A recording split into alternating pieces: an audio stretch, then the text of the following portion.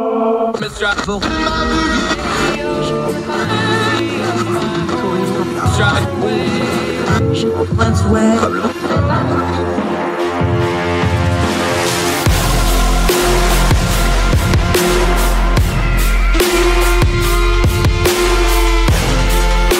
host, Andrew Donaldson.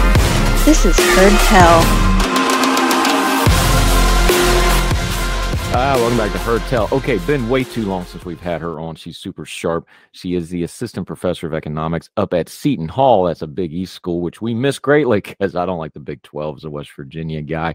But we are thrilled to talk again to Danielle Zanzalari. How are you, ma'am? Great to see you again. I'm good. How are you doing? Fantastic. Can't complain one little bit. Who's got it better than us? We get to sit around and talk about stuff. That's not too bad a gig, huh? I agree. You've got a piece out in Real Clear Markets. I love the angle on this. Let's start big picture with the buzzwords, because I love to attack buzzwords because people just buzzword everything anymore. We get inundated, especially in election season. We just all saw commercials about this for the election.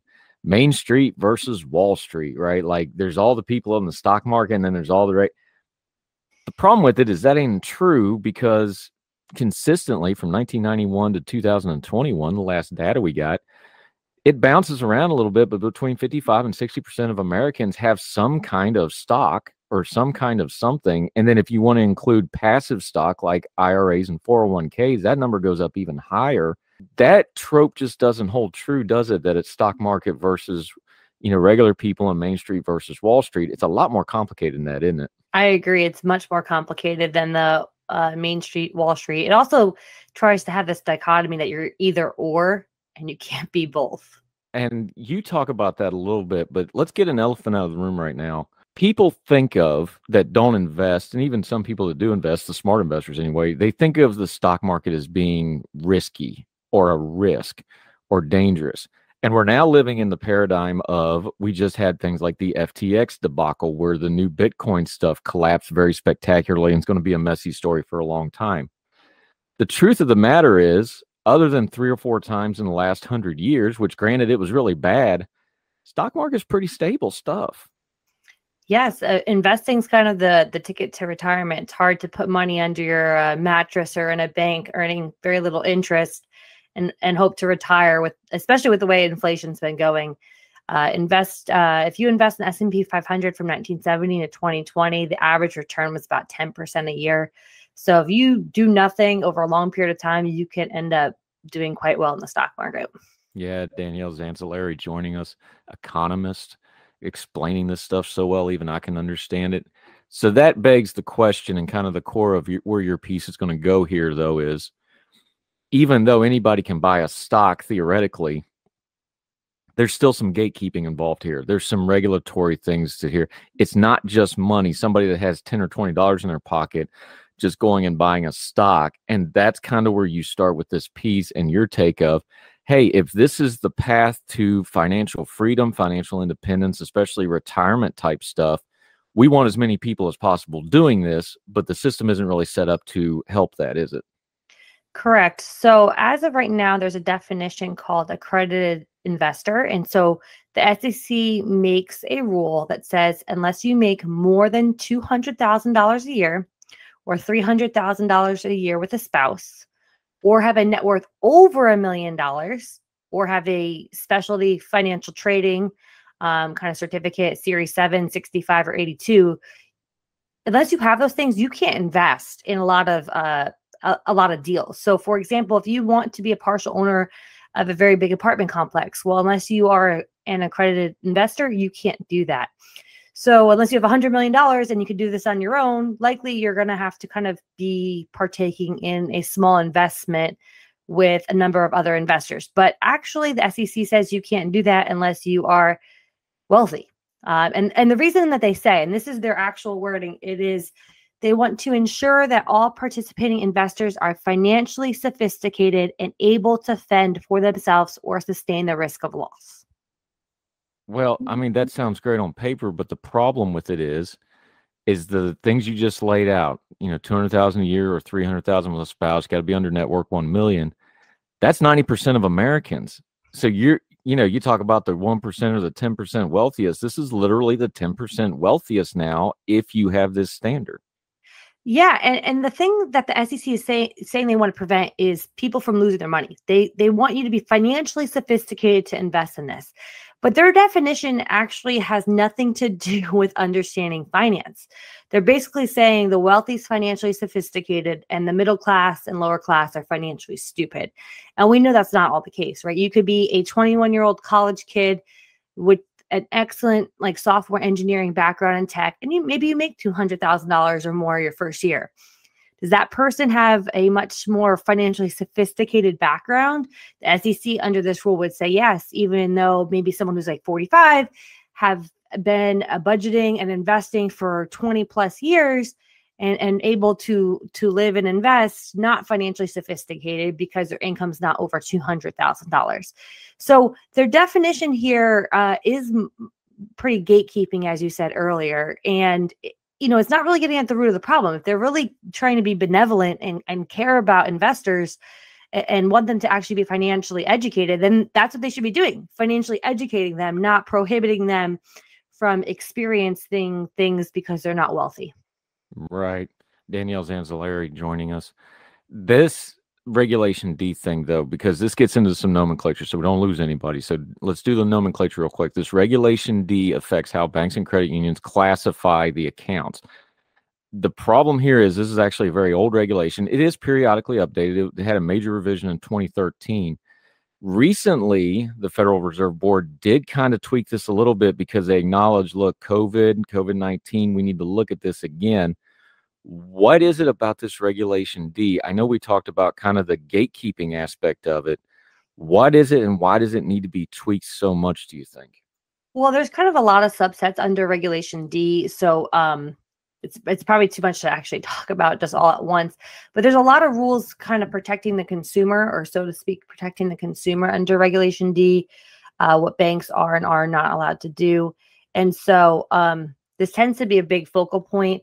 I mean, one of the main points of my particular article that you referenced is that one of the House Republicans, Patrick McHenry, who's on the House Financial Services Committee, he mentioned prior to the election that, he wanted to expand the accredited investor definition to include more people. So, what I would like to see is, let anybody invest. It's their money. We don't need the government to tell people what they're allowed to do or allowed to risk for an investment, or at least I'd like to see a little bit more freedom in that aspect. But what they're proposing is that anyone who invests over 10% of their annual income or net assets, then they could be allowed to do these things. And just to give you like a sense of what some of these investments are, like I said, it's hotels, offices. For example, my husband and I are officially an accredited investor. So we went through a platform called CrowdStreet.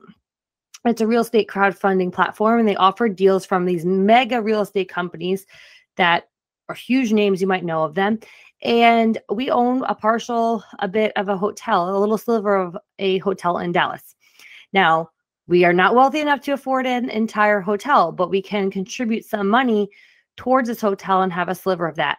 With the way the S&P 500 and the stock market in general is doing this year, it's not doing quite well, but real estate has been doing quite well. And this is a way for us to kind of help out our returns. But the problem is everyday people can't do this unless their income's over those thresholds, or they have more assets, or they have some sophisticated financial licensing. And so you're leaving out people who could maybe invest in this that otherwise can't because of this definition. And for example, my husband and I are considering a deal right now for an office in Miami. Now, again, we're very small time investors, but it allows us to get exposure to real estate that we might otherwise not get.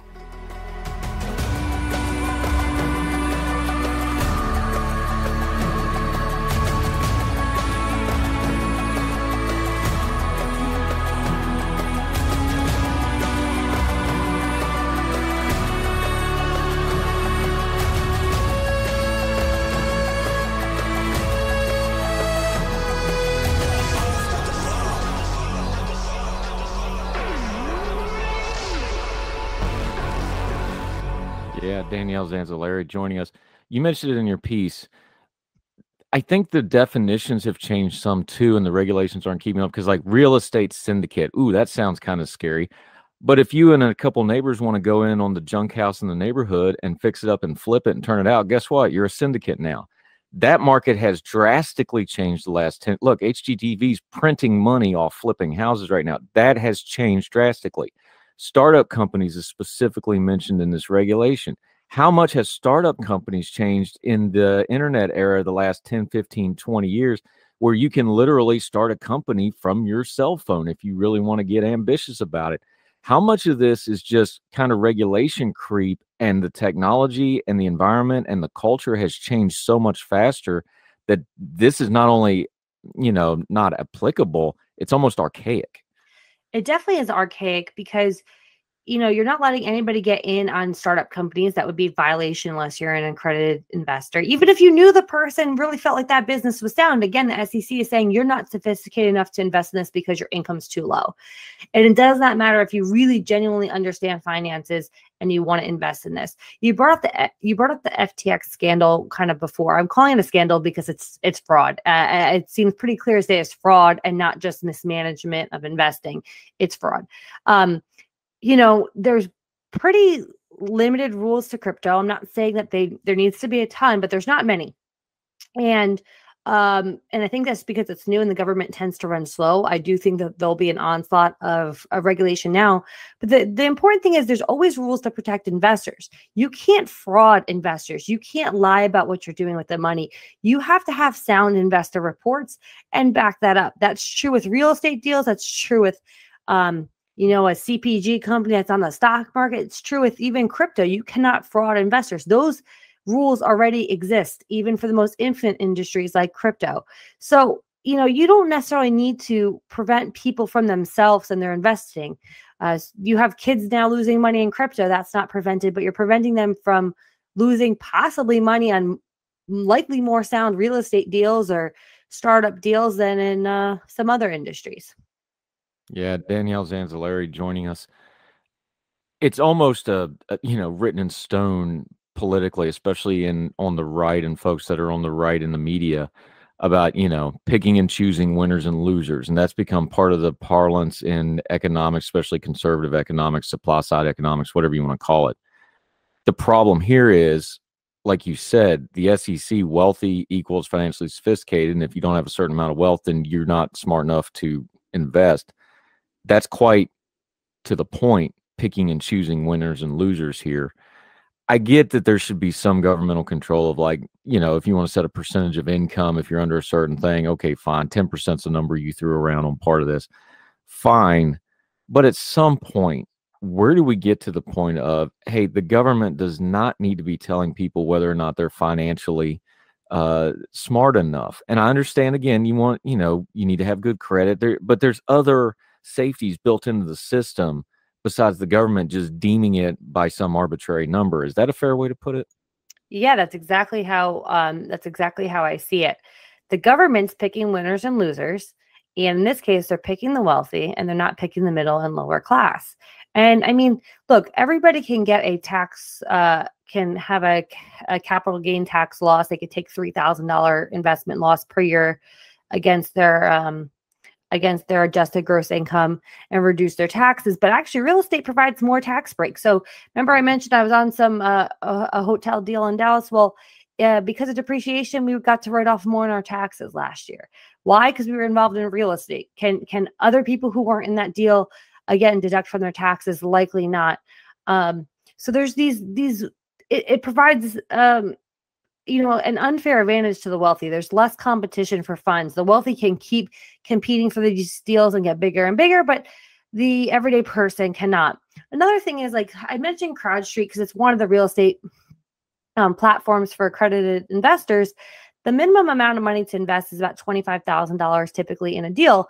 So while that might be a lot to invest for someone in any given year, you can also make a lot of these investments through an IRA or a Roth IRA. So for example, if you have a Roth IRA and someone who's, let's just say, been contributing, let's say $5,000 to their IRA in any specific year for 10 years, they're going to have $50,000 in their IRA.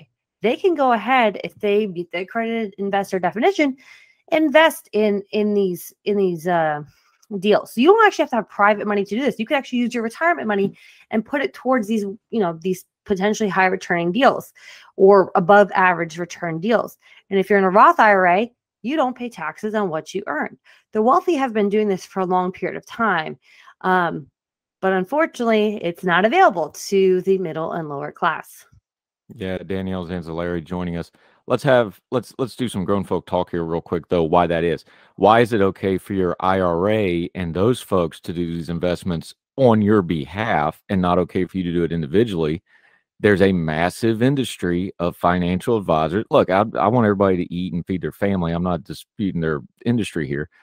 But those folks have lobbyists, and the banks like working through them. This okay for your, whoever's managing your IRA to do it, or a financial manager to do it, but you can't do it, even though in some cases it could be the same thing, because you can't call your financial advisor up and dovetail your IRA depending on what time you have. That's a big part of this, because then you get lobbying involved. And look, there's two ways to fix this. It's going to be a regulatory fix or a legislative fix. And when you've got a lobbying arm like the financial service industries, that's going to make the legislative fix infinitely harder to do. I completely agree. I mean, that's kind of a broader question, how lobbying really influences politics here. And I absolutely that's everybody, not just finances. But yeah, that's exactly what I'm trying to say. Yeah. That kind of brings up your earlier, or your first argument, which was Main Street versus Wall Street. I think a lot of times people paint the financial industry as always money hungry and not caring about investors. And I actually really don't think that's true. I mean, while I'm faculty now and do a lot of work in financial regulation and on banking, I also worked at both the central bank and a private bank. And there's plenty of people that want to do the right thing and genuinely care about people and having a sound financial system. Not everybody's, out for themselves. But I think that you do sometimes have to blend Main Street with Wall Street, so to speak. And this rule keeps them separated. Again, you want Main Street to be able to, grow and advance in classes. And one of the things that I mentioned that this piece actually came out right on election day, and I made a mention that, hey, if Republicans gain control of Congress or at least one of the houses, this might advance, and this is great for investors, right? But what's interesting is that Democrats really have not taken up this argument, and I find that interesting because President Biden's all about, inclusivity. He wants to reduce income inequality, and this is like one of the easy ways to do this. Allow people to invest in the things the rich are investing in. Stop putting these gatekeeping rules on them. The SEC says, hey, we don't want people who are unsophisticated financially to do this, but really it's the SEC who's unsophisticated.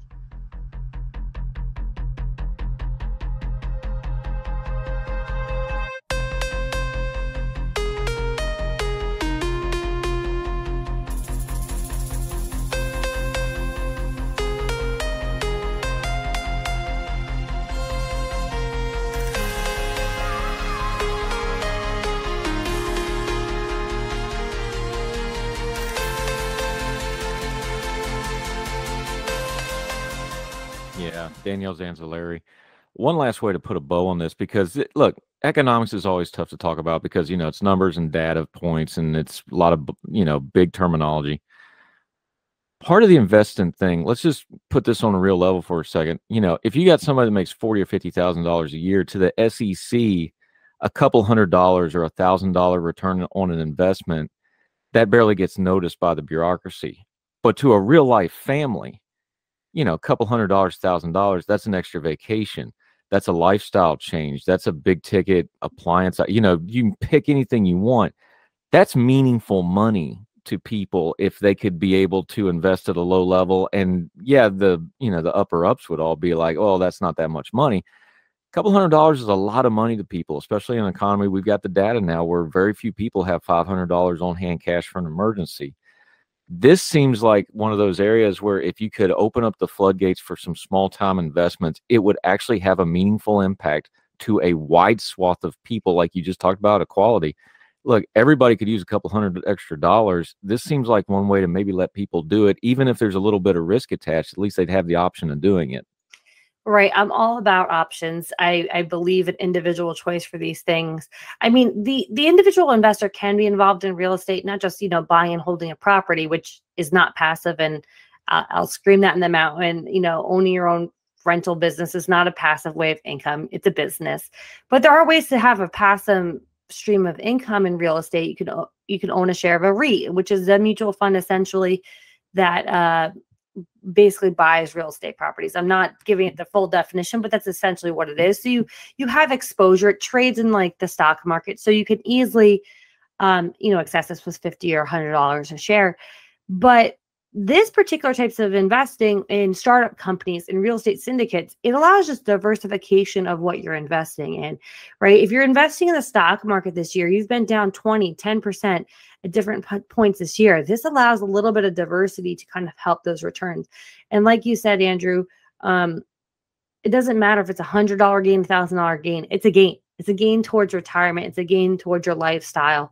And it matters. And it matters for people in the lower class, the middle class, and also the rich. And it's just time the SEC allows people to make their own choices. They're allowing them to make it in crypto, which is so much riskier, so much more new than in the real estate syndicate business. It's just, it's archaic, as you mentioned earlier.